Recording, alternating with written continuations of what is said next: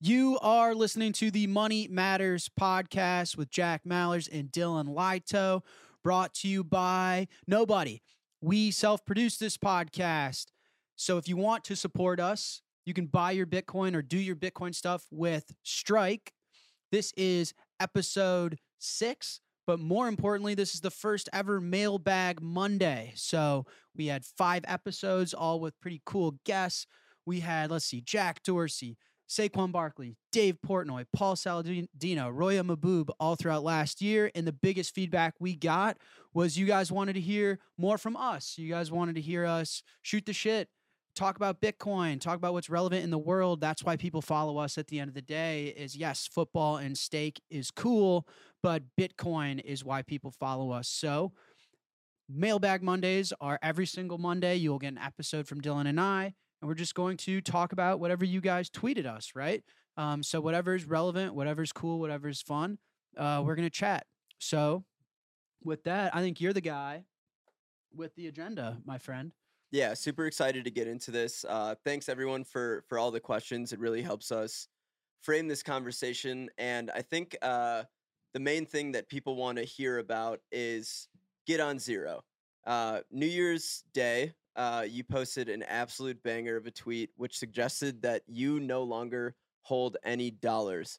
Tell a quick story about this. We were talking about this prior to New Year's, and you had come to me with this notion that you no longer wanted to own dollars. And I kind of thought that you might have slipped and hit your head or something. It sounded really crazy to me.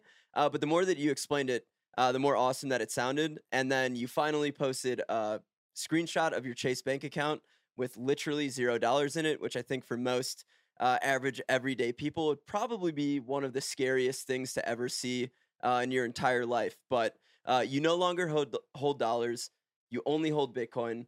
How does that work? How does it work? Technically how it works, I spend on credit. I mean, do you not use a credit card? I use a credit card all the time. Okay. But the notion that you hold no dollars, for example, I went to lunch with my parents today, and I had to pay for dinner. The place didn't accept Bitcoin whatsoever. If you own no dollars, how do you go through everyday life? Well, what'd you spend? Did you spend a credit card? I did spend a credit card. Okay, so none of your dollar balance went down, right? You spent your credit balance that you owe went up? Yes. Okay. So did you need to own dollars to pay for, what'd you say, lunch or dinner? I think you used both. Which one was it? It was like 3 o'clock. It was okay. Like a little bit of a mix. That boy. Lunch, That dinner. boy. Okay, so you didn't need to own, technically you didn't need to own dollars to pay for that? No. So that's how it works. So first of all, when people are like, oh, what'd you say that I slipped and hit my head? Yeah. Yeah, I got hit in the head with a resounding amount of common sense. In my opinion. No, that's literally what happened. There are some folks out on the internet that I follow that have been living without owning any dollars and only owning Bitcoin for quite some time now. And it kind of hit me all at once. Well, let me ask you a question. Are you bullish dollars? God, no. No? No. Okay. Neither am I. Are you bullish Bitcoin? Yes. Okay. So when I say I don't own any of the thing that only goes down, and I own as much as I can of the thing that only goes up, I'm the one that's confused when everyone's like, what has gotten into you? What's gotten into me? I don't know. Common sense, logic. Why would I own any of the thing that just goes down? So what I did is I took all of my dollars, I converted them all to Bitcoin. And I mean, like, I feel like I live my life enough in, like, I don't tweet from a anonymous account or anything. Like, people kind of know enough about me. I used to keep a decent amount of dollars in my checking account or savings account for the same reason. It's like, well, what if, rainy day? What if something happens? Yep. I was going to say the exact number, but I won't because that's just unnecessary. But let's say, it wasn't small. And then as I got more and more into Bitcoin over time, I was like, well, this is egregious, right? Because the way, I mean, I'm so into the best performing money ever. I was like, okay, yeah, that's a good rainy day fund. That's like 5 Bitcoin. And then Bitcoin goes up and that's only 4 Bitcoin, 3 Bitcoin, 2 Bitcoin. And you're realizing asset price inflation in real time. And I was like, that's way too much fiat for a rainy day. It just melts. It just becomes less of things that I actually need in my life over time. And so I reduced it significantly. And then recently I said, why do I own any? I mean, the whole game is own assets. No billionaire owns a bunch of dollars. If you have $1 billion, you'd be lucky to find a billionaire that owns 100 grand of US dollars. They have $1 billion worth of other stuff. Mm. And so Bitcoin is the best expression of fiat debasement. It's the thing that goes up the most. You can't make any more of it. So if there's an infinite amount of dollars that are being created, these infinite amounts of pieces of paper have to compete for the assets. So there are infinite amounts of green pieces of paper are competing for a fixed amount of Bitcoins. I don't know why I would own. I don't know. It kind of blew my mind that people were like so flabbergasted by that. To me, it became like very logical. Like, why do you own dollar? I don't understand why you own any. Ever since you did that, I mean, I've been thinking through the same thing. I wonder if there is a sense of like indoctrination. I mean, the notion of having dollars and like, to me, feels like for a lot of people that is materially what your wealth is sort of attributed to. I mean, I think that given the absolute lack of access to owning assets that someone our age or that people of our generation are used to, that the dollars feel like almost like an indoctrination at this point. It's like you need them to prove that you can buy the thing or like are wealthy. I don't know. Right. Well, I actually think, okay, so you referenced the tweet storm. In the tweet storm, people should go read it. I briefly talked about why the dollar is such a piece of shit, which I mean, it hasn't always been that way. So, quick history, the dollar divorced itself from the gold standard. So, a piece of US dollar used to be redeemable for gold. So you couldn't print dollars because if I then went and redeemed it for gold and there wasn't enough gold, right? So the piece of paper, all it was it resembled a piece of gold that was actually in a vault or in a bank or technically at the central bank. And so in 1971, the US government said, we're removing ourselves from that standard. So they're admitting to their insolvency. In 1971, the US government admitted that they don't have the gold that they claimed they did, according to the dollars that were in circulation. So in 1971, the US government officially became insolvent. Does that mean that's when they started their insolvency? Probably not. Probably started earlier, right? When someone in a relationship admits they were cheating, they didn't cheat 10 seconds ago. They probably had been cheating for a very long time. They just got caught. Yep. Okay, so in 1971, the government got caught and was insolvent. But what they effectively were saying is you can no longer redeem gold for these things. So we can now just create unlimited amounts of them. We're unbounded in our ability to make currency. So what that does is when you create unlimited currency, you're devaluing the currency. You're making it worth less. When there's more issued, then they become worth less. And so the price of assets like real estate or stocks or anything becomes worth more in the currency that's being devalued. Does that make sense so far? Yeah. Okay, so in 1971, it became a game of holy shit, the government's insolvent. They're going to be printing a lot of currency. I need to not own the thing that they're going to print a lot of. And people began to use assets as money. So you're right. Traditionally, and anyway, a little long-winded, but this is where I think your thinking comes from, is traditionally, you're right. Your grandfather or your great-grandfather cared about owning dollars because owning dollars were redeemable for gold. That's wealth. That's money. That's how I know I can pay for my family and take care of myself. But then very quickly, if you wanted to store and hold and grow wealth, you had to own assets. And by the way, that's fucked up this country tremendously. I think I'm going to botch this only slightly, but I think 90% of the wealth in America is owned by 10% of the population. So what happens is people then say, holy shit, The government is going to print a lot of these things. These things are going to just become worthless. I don't want to hold these things anymore. And if you can afford to own real estate, then you do. So real estate in 1971, average home was 20 grand. Now, let's say you had 10 grand. You can't afford a home. So you're like, shit, I got to start saving and get a home. But then the next day they print money. The next day they print money. What does that do? That makes the $10,000 that guy has worth less and less and less, and the real estate worth more and more and more. So all of a sudden, the average home is 30 grand, 40 grand, 50 grand. Now the average home is 500 grand. That's insane. So what happens is if you own financial assets, then you become naturally richer. You benefit from the money printing.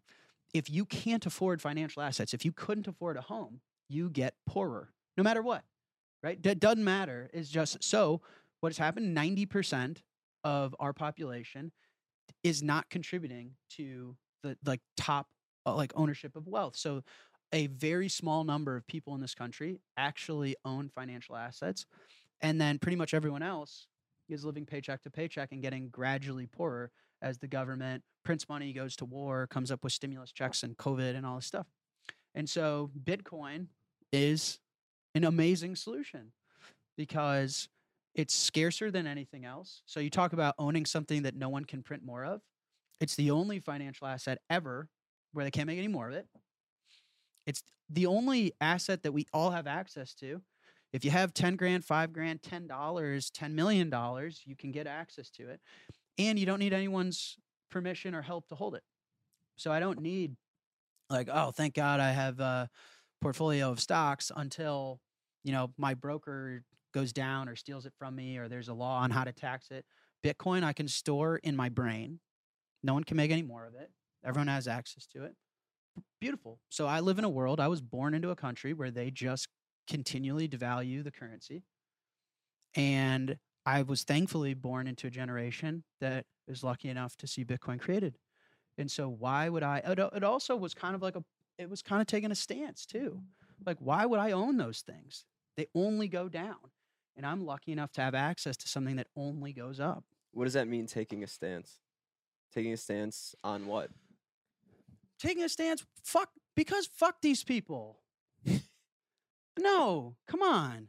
And all these fucking people on Twitter that, I don't like when you curse, and I don't like when, you could at least own a little bit of dollars. You don't have to be so extreme. You don't have to be so aggressive, Jack. Like, oh, I'm sorry, guys. What do you want me to go protest outside the White House? Here, let me sell some of my Bitcoin, own a nice cushion of US dollars, and go protest outside the White House if I want things to say, stop printing dollars, stop printing dollars. And I'll march around Washington, D.C. with a fucking cardboard sign that's, please stop printing these things.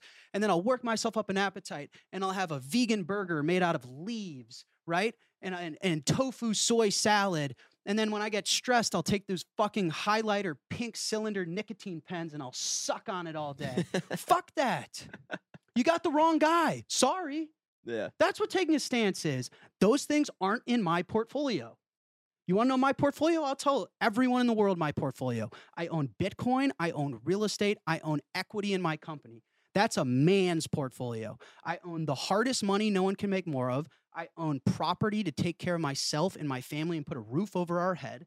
And I own a business because I contribute to this world. I build tools for people. That's it. So yeah, part of it, could I technically, come on, dude, you own 5 grand. Come on, it's not going to kill you. I know it's not going to kill me. But I'm also part of the generation that's going to spend the next 80 years on this fucking planet. And so no, take a stand and be proud of it. Fuck this garbage. All my government, war, COVID, monetary bailouts. Fuck that. Let me explain something. Hard times create strong men. Strong men create good times. Good times create weak men. Weak men create hard times. That is the cyclical nature of being human, of progress, right? So where is that realized?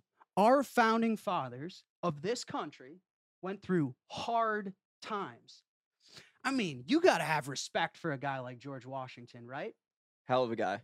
No, come on. Hell of a guy. Sitting here, I don't know a soul on this planet that can't tip their cap to Abe Lincoln, Thomas Jefferson, right? Those were hard times that created strong men, right? Yeah.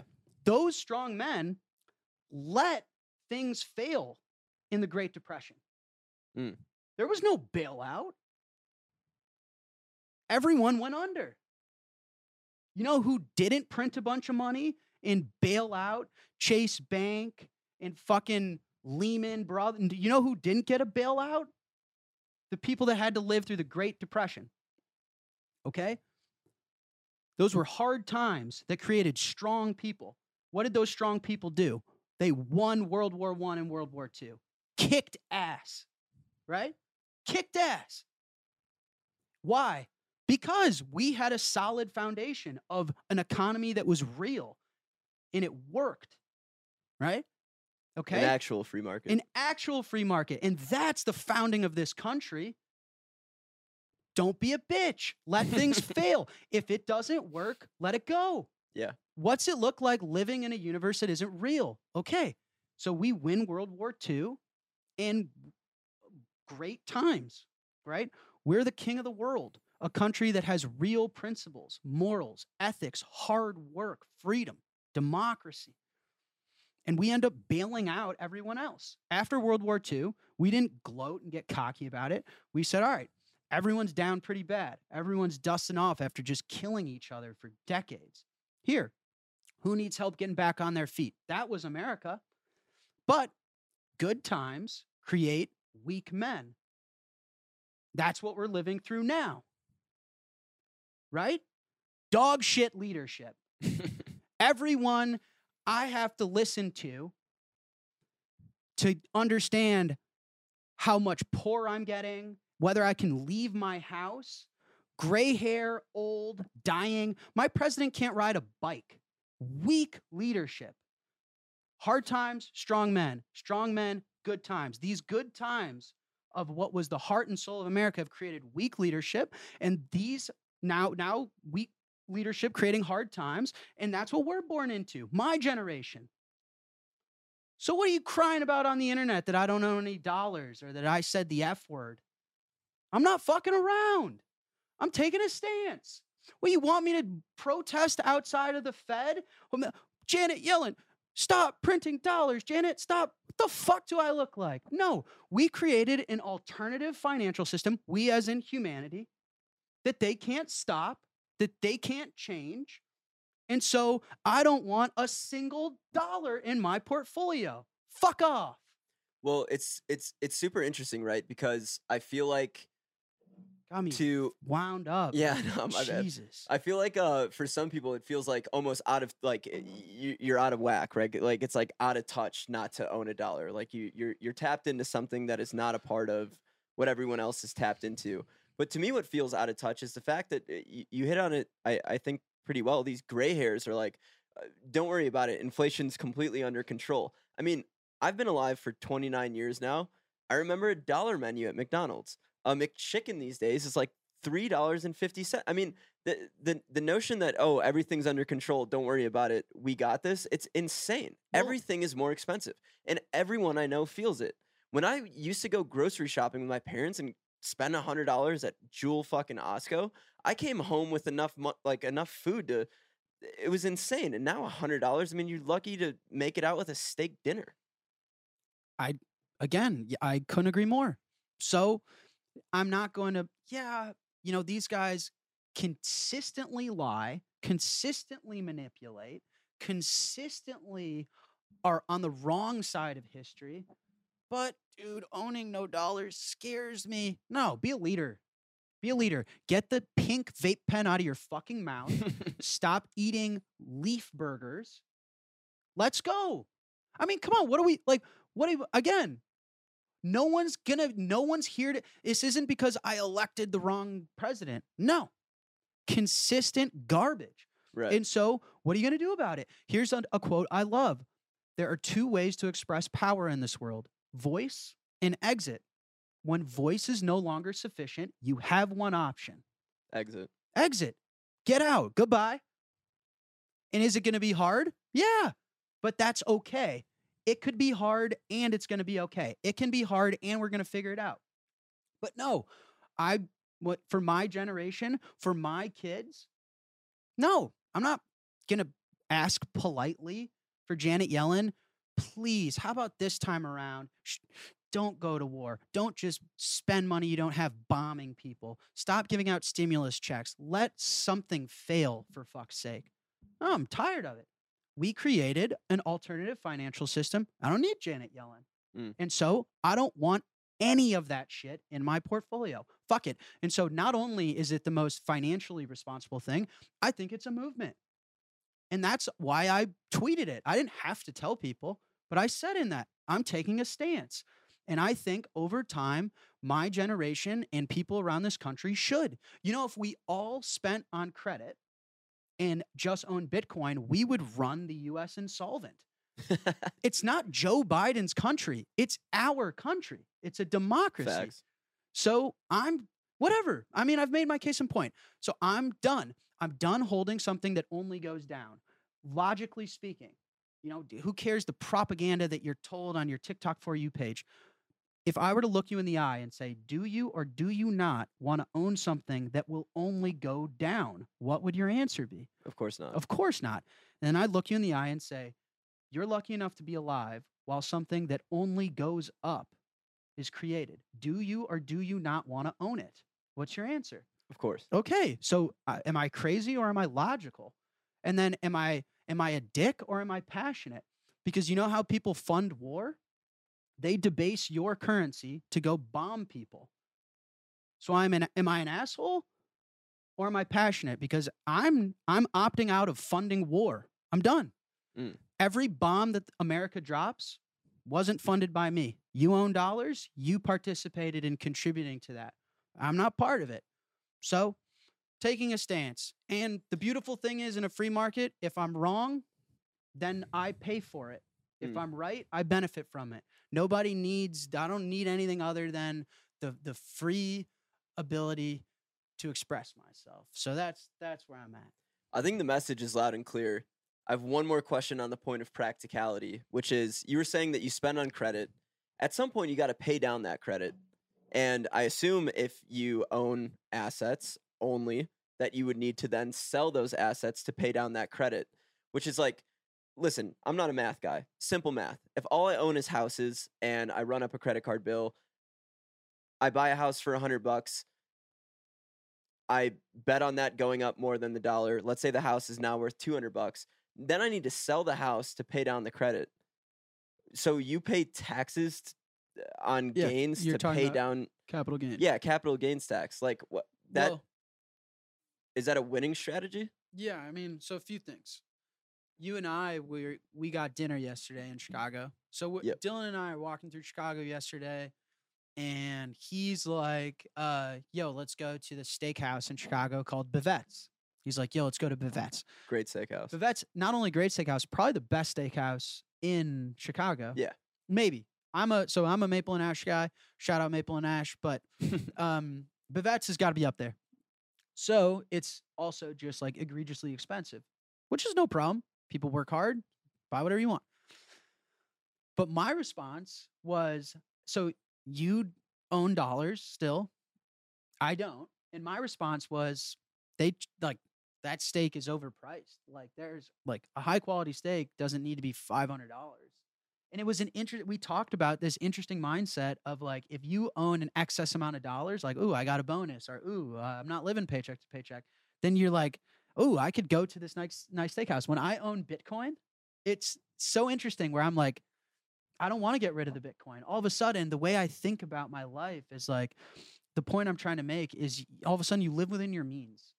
So first of all, if you're getting a paycheck, you should not be living exceeding that paycheck where you need to be selling assets to live. That means you're living beyond yourself, right?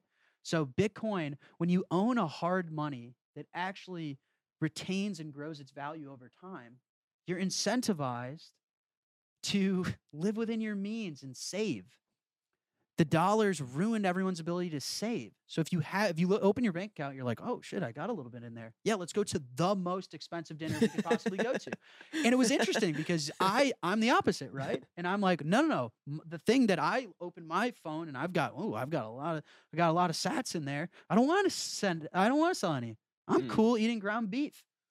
So it's interesting the way it changes the way I think about things. So the first rule is just don't live beyond your means. Right. If you get a paycheck, live within your paycheck. Don't be a dick. Don't be flashy. Be humble, right? That's step one. Step two is I also get confused about the capital gains point. There's like, dude, what do you do about capital gains? What do you mean? I've made a capital gain. Can you imagine if I didn't have capital gains tax? Capital gains is when I make money. Right. Okay, yeah, so that makes sense. I bought Bitcoin, and then since I bought Bitcoin, the dollar got debased and Bitcoin went up. Oh shoot, I owe the government a little bit of that. Okay, how do I avoid that? I guess by just getting debased and losing money. Right. So I have two options. I could either make money and give the government some, or I could just lose money. And everyone's like, how could you possibly choose the one where you make money? You'd have to pay taxes. Yeah, newsflash, guys. The government makes you pay taxes when you make money. So what? You want me to be a tax evader and go to jail? I'm not there. So yeah, like I don't know. When I log into Twitter and everyone's like, dude, what?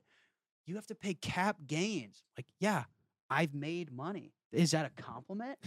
That means my strategy's working, yeah. right? Can you imagine if I was like tax loss harvesting? That would mean I'd just be bleeding money, right? So yeah, Bitcoin goes up. And so if I make a big purchase that exceeds my means and I need to take, so credit, let's do the credit card bill example. Yeah.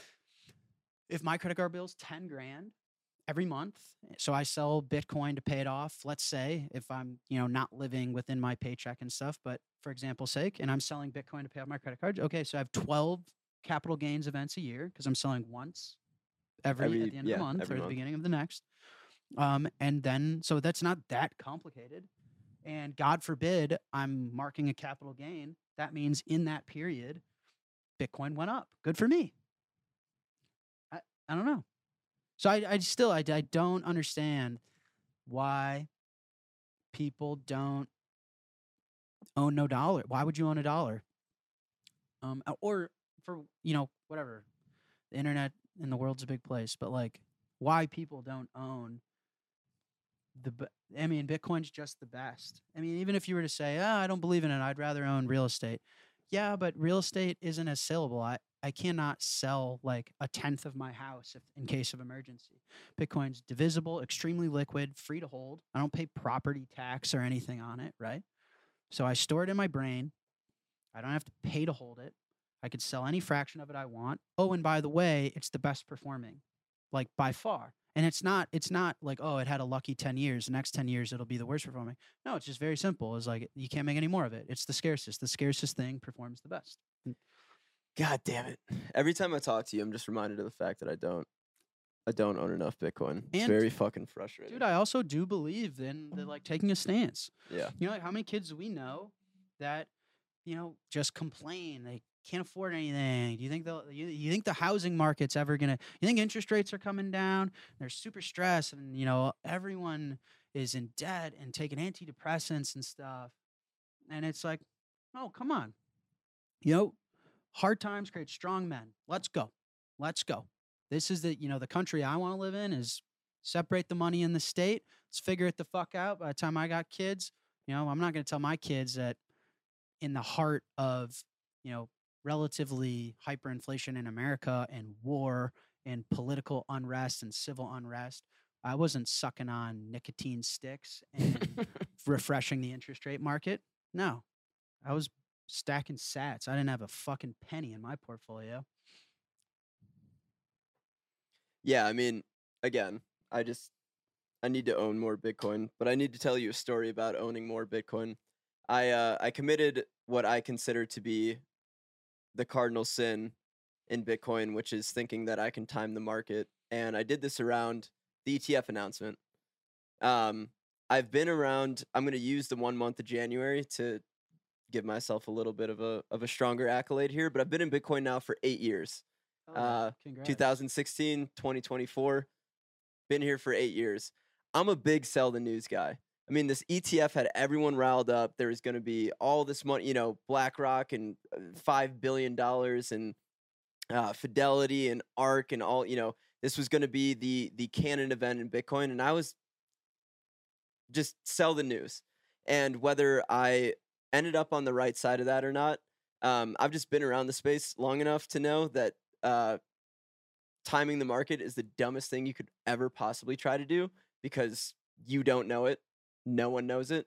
But I somehow ended up on the right side of that ETF announcement, and I was happy about it, but genuinely a bit surprised. I have enough sats and that I hold that the upside of obviously would have been able to participate in, but I think people were really looking at the ETF to balloon their holdings, and Bitcoin was, this was going to be the thing where finally the laser eyes could go away because we hit 100K. What do you think about the price action post ETF announcement? I mean, I think all those things will be true. The best way to get wrecked is to impose your own bias or expectations on the market. If you tell I've been on the wrong side of that like a million times. You tell the free market like, hey man, my girlfriend really wants a Louis Vuitton bag. So if you wouldn't go up for a few months, that's how you get wrecked. So I don't value this stuff at all. There's like, I care about what the Bitcoin price is going to be in a decade.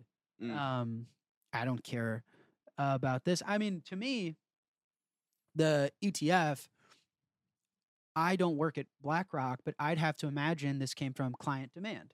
They're an asset manager, so they broker the relationship between some of the largest amounts of wealth in the world and a market in assets.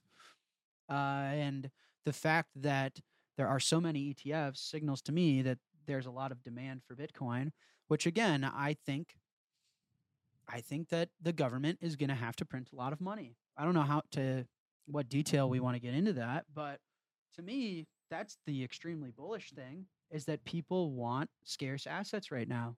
Gold is making new all-time highs, and Bitcoin is just gold on steroids. It's going to go up so much higher and so much faster.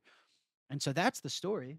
And I also love that Bitcoin's infiltrated Wall Street. On your point of like, why'd it go down? I kind of love it. Hey, Wall Street, welcome to Bitcoin. Why is it going down? Because some criminal named Barry Silbert, he's got the chubbiest cheeks. And I got a love-hate relationship with Barry. I've actually never met him, but like, he's done a lot of shit in the industry. I remember I've been in Bitcoin now for 11 years. And I remember, as old as time, Barry Silbert. But no, supposedly he blew up his fund by lending money to Sam Bankman-Fried. And so now he's got to dump all of his Bitcoin on your face. Welcome to Bitcoin, Wall Street. And I love that Bitcoin's infiltrating everything that it touches. Like, Wall Street can't control it. They want it to go up. Tough shit. You can't control it. You can't call the CEO and say, hey, why is it crashing? It's crashing because some guy lent money to a MIT graduate drug addict and who's now in jail, and he's dumping it all over your face. That's why. So it's kind of beautiful in a way. And the storyline is that even like the asset manager wants Bitcoin because the government clearly has to print a lot of money. Like, if anyone's paying attention to the markets, the dollar's fucked. So, I mean, it felt like the day of, though. There was so much excitement. You were on a Twitter Spaces with Kathy Wood and Elon Musk and Matt Corallo. It's a huge deal. Did you expect more from it? Or do you think you got exactly what you expected? Yeah, I mean, I think we are getting exactly what we were expecting. It's like one of the best performing ETF launches ever, I think. It's only second to gold, I believe. I mean, it's far surpassed silver already. So it's fully embedded and embraced by Wall Street. Incredible. I mean, yeah, I'm glad that I celebrated whatever you said, Kathy Wood. Yeah, that's great. So, yeah. And again, like, the U.S. government is in a pickle. Bank of America is technically insolvent right now. They're not actually, because of this accounting rule that the government allows them to pull. But Bank of America technically is insolvent. What does that mean? So Bank of America, there's this thing called held to maturity, which, so okay, we're gonna just get into this, and you let me know when this is boring or you don't think people will be interested. But the U.S. banking system, the the the Federal Reserve and the U.S. Central Bank cares only about one sector of the economy, and it's the U.S. banking system. That's all. In the U.S. banking system, collects depositors' money, so you deposit to Chase Bank, and then what they do is they turn around and they lend that money to the Fed, and they do that by buying bonds, Treasury, right? Yeah. Okay. So, so let's say in 2020, COVID, everyone stay in your house. Oh my gosh, we don't want the baby boomers, getting sick and dying because we owe them all sorts of healthcare and shit, and they're old, and we'd be fucked. So no one leave your house, and we're just gonna print a bunch of money. So the central bank, I don't even know how to I'm trying to do this with my hands. The central bank prints a lot of money. That money gets put into the economy of the everyday person. The everyday person then goes and deposits that into their bank, right? You're like, where do you want your stimulus check? Oh, send it to Chase. Okay, so now the central bank prints it. That money then gets into Chase, and then Chase gives it back to the central bank by buying risk-free bonds, right? By buying the 30-year, the 10-year, the 2-year, right? So kind of like, it kind of like runs in a circle, right? And it's back. But now on the bank's balance sheet, they have this bond, right? Okay. And interest rates are like 0 or whatever. So not actually, but whatever they were. Okay. Then the Fed raises rates as fast as possible because the one thing, these guys don't actually give a fuck about you. But the one thing they have to care about is inflation, because inflation is no bueno for politics, right? That's the only thing that we all care about, is that now I can't afford my life anymore. Yep. So you could huff and puff and be full of shit all you want until inflation. Now that's the one thing that Joe Biden, your president, will walk into your office and say, fix that shit now. Because no one can afford gas, no one can afford groceries. Well, that's when people get pissed. That's when you get civil unrest. Yeah, that's when people get pissed. So now the central bank doesn't actually give a fuck, but it's politics. People say, no, the government doesn't control the Fed. The Fed has its own chairman. Bullshit, right? It's all intertwined and conjoined. It has to be. Okay. So Biden says, fix this shit. How do you fix inflation? You hike up interest rates. So interest rates go up as fast as they've ever gone up in history of the dollar. And what does that do to the bond market? Bonds get crushed. Because if I bought a bond at 1% rate, and now all of a sudden bonds get 5%, hey, do you want my 1% bond? Why the fuck would I want that dog shit? I can get a 5% one. So now all of the whole banking system is now underwater. The whole banking system is holding these 1% bonds. Yes, because think about it. How does a bank make money? It takes your deposit, and guys, there's no actual dollars sitting in a vault. What a bank does is it takes your dollars, it gives it back to the central bank, and the central bank gives them a bond, which gives you your principal and interest rate back later. You want a 30-year, you want a 10-year, you want a 5-year, you want a 2-year, right? And so what the bank's balance sheet is full of are these bonds. So if you were to show up to the bank and say, hey, I actually want to withdraw my money, what they're actually doing is selling these bonds and then giving you the money. But if they put $10 into a bond and that bond's now worth $5 and you say, I'll take my $10 back, they don't have it because they sell the thing that they did with your $10. They're only getting $5 back. That's what happened to Silicon Valley Bank. That's a run on the bank. So here's what the Fed has. The Fed is stuck in the situation where the entire banking system's insolvent. And that's truly what they care about, because the banking system is designed to collect our deposits and give it back to the government, right? It's just rehypothecating of lending and infinite money printing. Here, we printed money, give it to you guys. We give it to the banks give it back to the government, right? And so the whole banking system's insolvent, but they have this inflation problem. So pick this is what's happening today. Which one do you want? I mean, dude, inflation will piss people off. If people can't get the money that they think they have out the bank, that's when some purge level shit occurs. Actually, I'm really enjoying this conversation because now we're arriving at what is reality. So what happens is they do give you the money that you have. The way they do that is effectively by printing it. And so you get the $10, but the $10 isn't worth as much when you deposited it. Now is it? let's say the $10 is worth, for all intents and purposes, I don't know what's worth $10. Let's say 2 carton of eggs, okay? And then what I just explained happens, and the government fixes the problem and makes sure the bank has your $10, but now it's only worth 1 carton of eggs. You have $10, right? But it just doesn't get you as much anymore. And that's what happens every single time. So and you know who wins? The people that own assets, the people that own Bitcoin. So if the same amount of Bitcoin got me 2 cartons of eggs, now I got 10 cartons of eggs. You know, oh, loser, you don't own any dollars. Yeah, well, now who's laughing, right?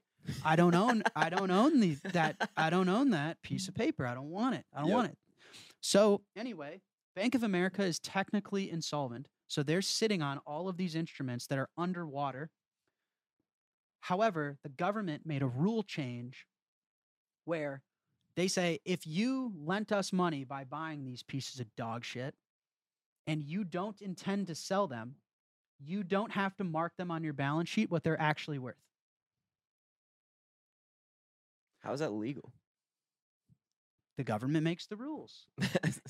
Nice little rule change. Yeah, but like, is Bank of America just a rule But change. Is Bank of America going to go under?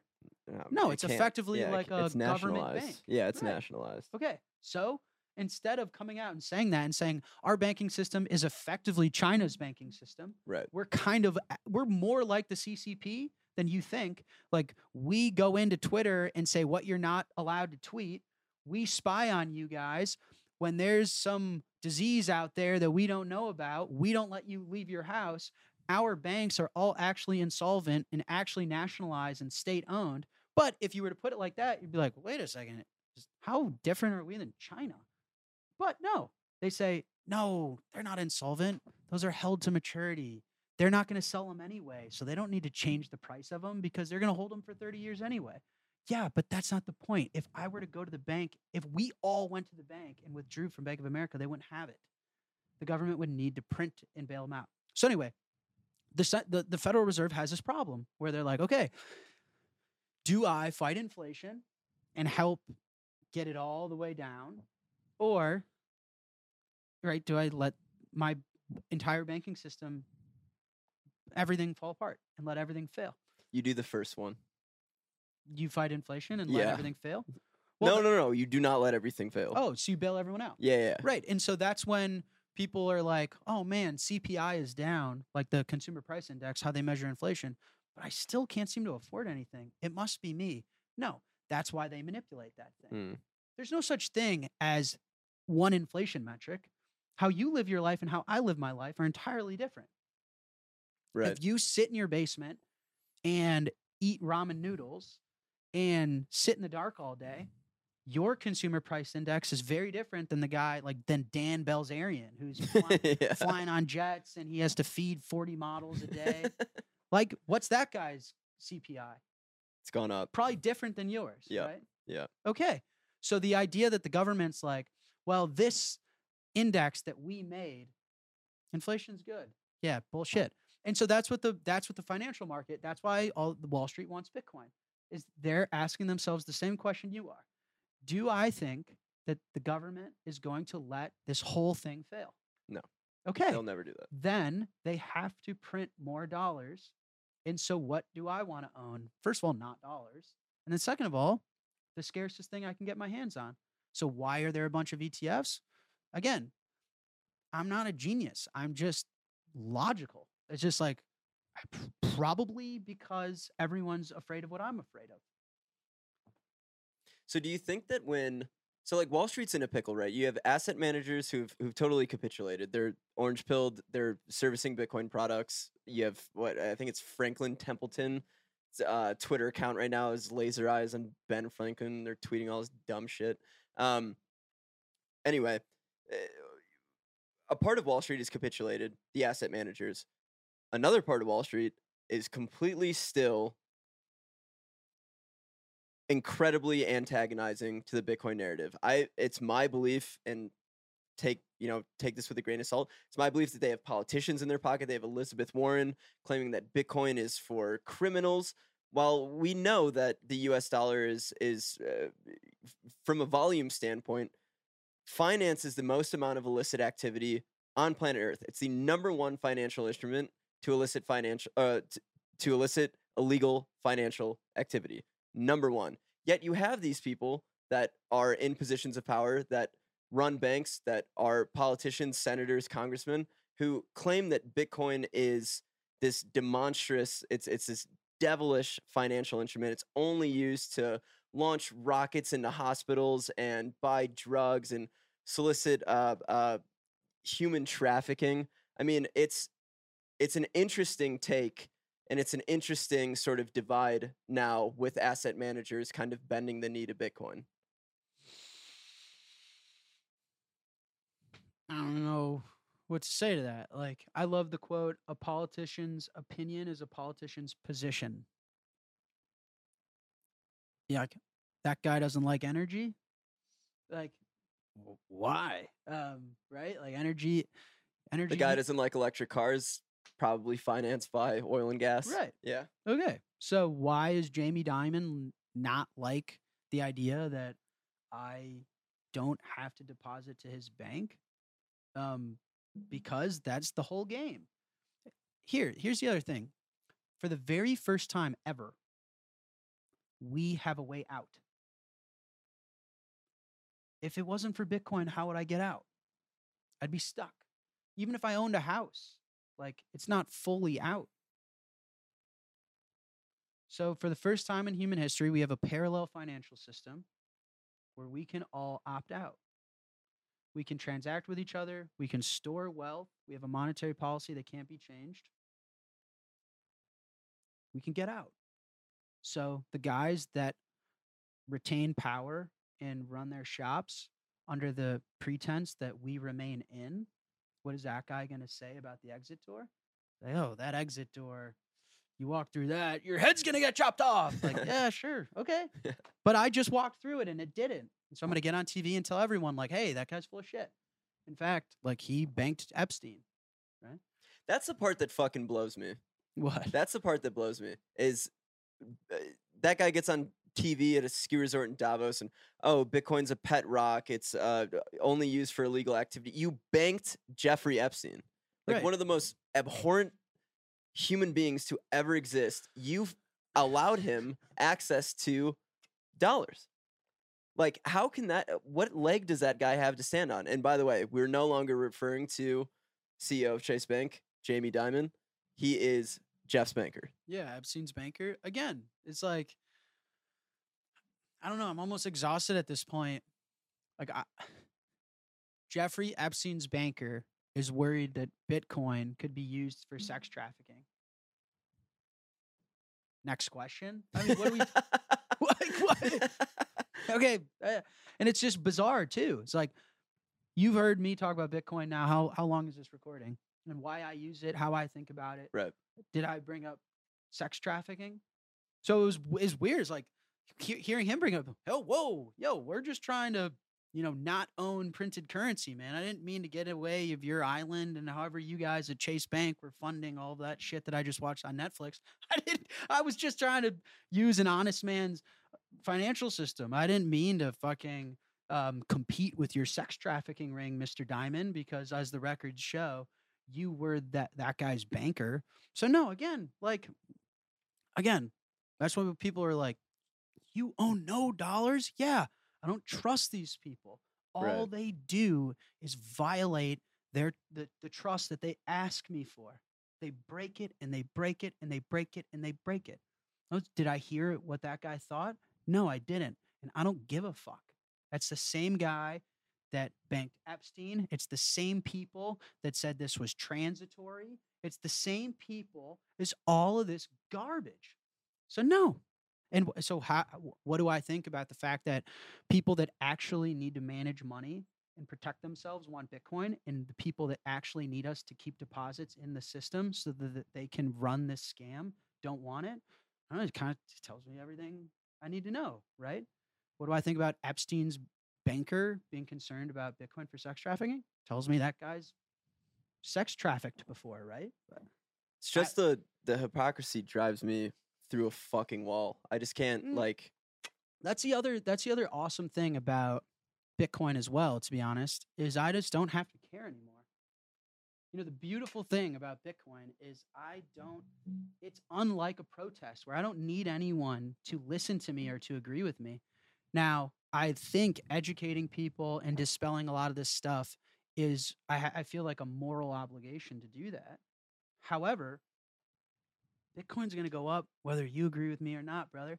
Money is not a social construct that we all need to agree to. Like if not everyone agrees that Bitcoin's money, then then I'm going to go to zero. So I have this extreme bias to get in everyone's face. So please, I have Bitcoin. Pump my bags. No, I don't like. I don't need to care about Jamie Dimon. Jamie, let me tell you guys something.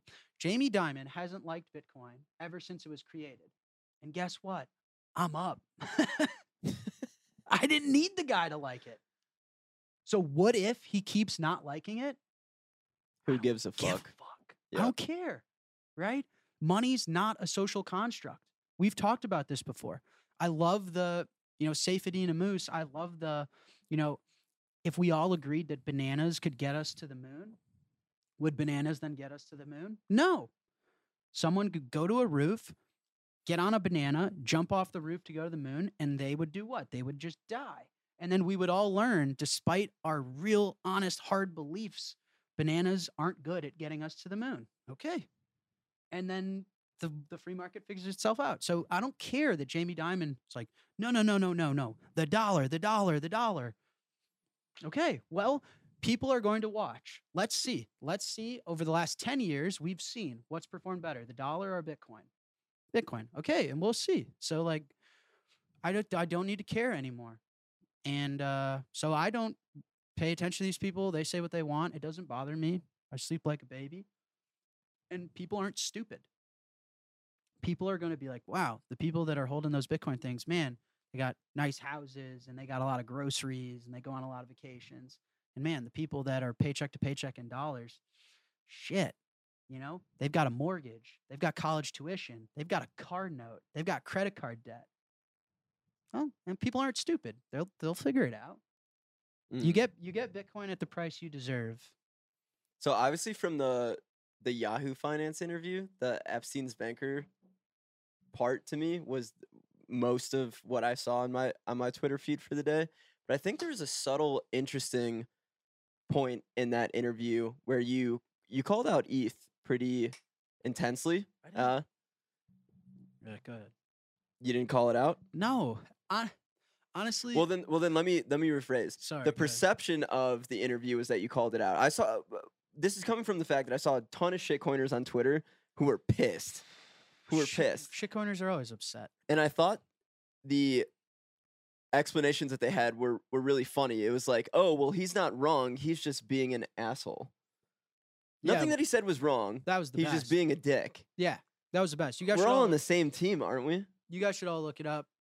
There's this Twitter account that tweeted a Bitcoin company CEO or something like that fuds Ethereum hard. And I responded, I said, I don't think I lied, did I? I think everything I said was true. Ethereum was pre-mined. It did reverse transactions and roll back its blockchain. And what was the last one? Can't remember. Whatever. I mean, I don't even like this is how much I care. Like I didn't lie. And he was like, oh, no. It's not that you lied. It's that the truth instills fear, uncertainty, and doubt in everybody. And so I'd appreciate if you didn't do that. Like what? Tell the truth? I was as nice about Ethereum as I could have been. I said what's real. I said, listen, so I was on, people chop up these interviews and like it looks like I'm like, it's like I was asked the question. I was talking about global debt to GDP being 360%, needing to own hard money, needing to own scarce assets, needing to own something in fixed supply. And I said, that's nothing other than Bitcoin. Ethereum isn't Bitcoin. It isn't like a commodity. Ethereum is a technology play. The Ethereum community clearly doesn't value Ethereum as money. If you valued it as hard money, you wouldn't change the rules all the time. It wouldn't have been pre-mined. If some company gets hacked, you wouldn't roll it back. It clearly cares about it being adopted as technology. So here, a bunch of companies, go build shit. And if you fuck something up, we'll roll it back. Don't worry. That's right. It's not like a commodity. It's just not, which like, I don't know why that offends people. And yeah, people are sending me podcast links like that guy. I can't believe he said that on TV. We're all on the same team. No, we're not. And I'm like, we're not. And that's not, I'm not being an asshole. Like, my company is a like Strike stock is a security. I've created a security, which by the way, I'm not saying like Gensler needs to do this or that. I'm saying security in what's not a commodity. So I'm not asking Gensler to do anything. I'm just saying so here's how Strike was created. I created 100% of the supply in my basement when I founded the company. And then I run the whole thing. I call the shots. I'm captain of the ship, right? You work for Strike. Yeah. It's my thing, right? I control the board. I control everything. And that's what a security in a company is. And so I create 100% of the supply. And then if you're a hardworking employee that does well for me, I give you a little bit. If you give me a bunch of money as an investment, I give you a little bit. And it's like I make decisions. That's not a bad thing. And I'm the founder of Strike. Okay. Let's say what's not a security. Corn. Who's the founder of corn? Who's the co-founder of aluminum? Yeah. Right? Like, why hasn't Gary Gensler sued soybeans yet? Be hard. Right. So, like, is Satoshi the founder of Bitcoin? No, I would say Satoshi discovered Bitcoin. Someone discovered corn. Someone discovered copper. But Gensler can't sue it. There's no foundation that could change. There's no copper 2.0 that the foundation is coming out with that's like, bro, you think copper's good now? Wait until you see how it rusts in 2.0. The Ethereum clearly, Ethereum moved from proof of work to proof of stake because it cared about energy use or something. But I don't get why that makes me a dick. It's just different. And so what I said on TV is fucking Ethereum is a technology play. It's like Tesla. If it gets a lot of users and people use it for a lot of shit, then people will value it more. It's not money, though. Do I think it's a good technology play? No. And that's the main problem. Hold on. Sorry. This is a long rant, but the main problem I have with it is it acts like it's like Bitcoin. What acts like money? It pretends like for these fucking people that are like, we're on the same team. How could you be so mean to me? We're not. But like, I'm not saying we're not because I don't want to be on the same team with you. I'm just being honest. I'm not going to sit here and lie on television and tell everyone that like, yeah, Bitcoin and Ethereum, they're like pretty much the same thing. They just slightly do different stuff. But yeah, like we're all in this together. No, they're very different. There's co-founders. There are people that created all of it for themselves and handed it to their friends. They make political decisions about when to roll things back, when to cancel things, when to change the supply. There is no co-founder of wheat. There's no co-founder of fucking, again. So I don't know. I wasn't being an asshole. I wasn't saying like Ethereum's only going to go down. I said it's a technology like Tesla. It's like a equity. It's like a security. It's not a open public scarce commodity or scarcity like Bitcoin. Fucking jeez, got me having Coors Light and getting fired up on this podcast. Fucking shitcoiners, man. They're just so emotional. I think they were more pissed than Jamie Dimon was. Yeah, Jamie Dimon didn't cry to me about, we're not on the same team. He knows we're not on the same team. It's okay. Whatever. And I don't think Ethereum's going to get adopted because I think its entire success is riding the coattails of Bitcoin and pretending like it is something to do with Bitcoin when it's very clearly not. Like, do you use Ethereum for tokenizing real estate or ICOs or NFTs? I don't use Ethereum for None of those things have any usage anymore. The next cycle of usage is speculating and riding Bitcoin's coattails. So I personally think it's dog shit. And that's why people would call it a scam, is because it's acting as if it's a facade, as if it's like Bitcoin, and it's not. But for the people that believe in it, whatever, give a fuck. Yeah, sure. Hope it gets adopted. I don't know. I hope Jamie Dimon tokenizes real estate on it, whatever the fuck that means. Sure. I'm not trying to be offensive. I'm being honest. Stop fucking misleading people. We this is our first episode doing this, and I think to wrap up the episode, we'd like to do just a little bit of rapid fire in terms of questions that were posted to us via Reddit, via Twitter. We'll make a post every week. If you guys have questions about Strike, Bitcoin, I don't know, who's going to win the Super Bowl, let us know, and they'll be highlighted here. And so starting off with the first question from Hodl Magoo, is a Bitcoin checking account and debit card coming? Hashtag get on zero. Oh, talking about Strike. So Manuela is a Strike employee. She leads all things product at Strike. She's awesome. Shout out to Manuela. She would know the details. What I know is we built a debit card, actually. I used it for a while. I lived on it. We didn't think it was a very good product. It wasn't a good product for us as a business. Like the margins of the product, the risk, all the intermediaries that come with, you got a card issuer, a bank issuer, a fraud issuer, all this shit. And it wasn't a good product for our customers. Our customers, like, I think the best setup is live on credit. Let someone give you a line of credit, a credit card where you could spend fiat without needing to own it. And you should just be able to pay that bill with Bitcoin. So we are planning to do some bill pay, like tools for people to live solely on Bitcoin. But I don't think a debit card is a very good product. I think if you have access to a credit card, why would you use a debit card? So we totally 180'd on a debit card. And if, our customers really want one for whatever reason, then sure. But I think, use Amex, use whatever, like those people give you Napa Valley points and free flights on United, sit first class, champagne, tickets to sports games. So it's totally fiat. They're going to spend a ton of money to get you to use their credit card and then just pay it off with sats. So we will do the bill pay shit. For sure. I don't know when. Ask Manuela on Twitter. I'll tag her. But the debit card, I'm just not really bullish on Strike building a debit card. We're a Bitcoin company. We don't need to be wasting our time on that shit. I know, but I mean, I fucked up. Like I thought we should. So hey, hand up. A real man when he admits he's wrong.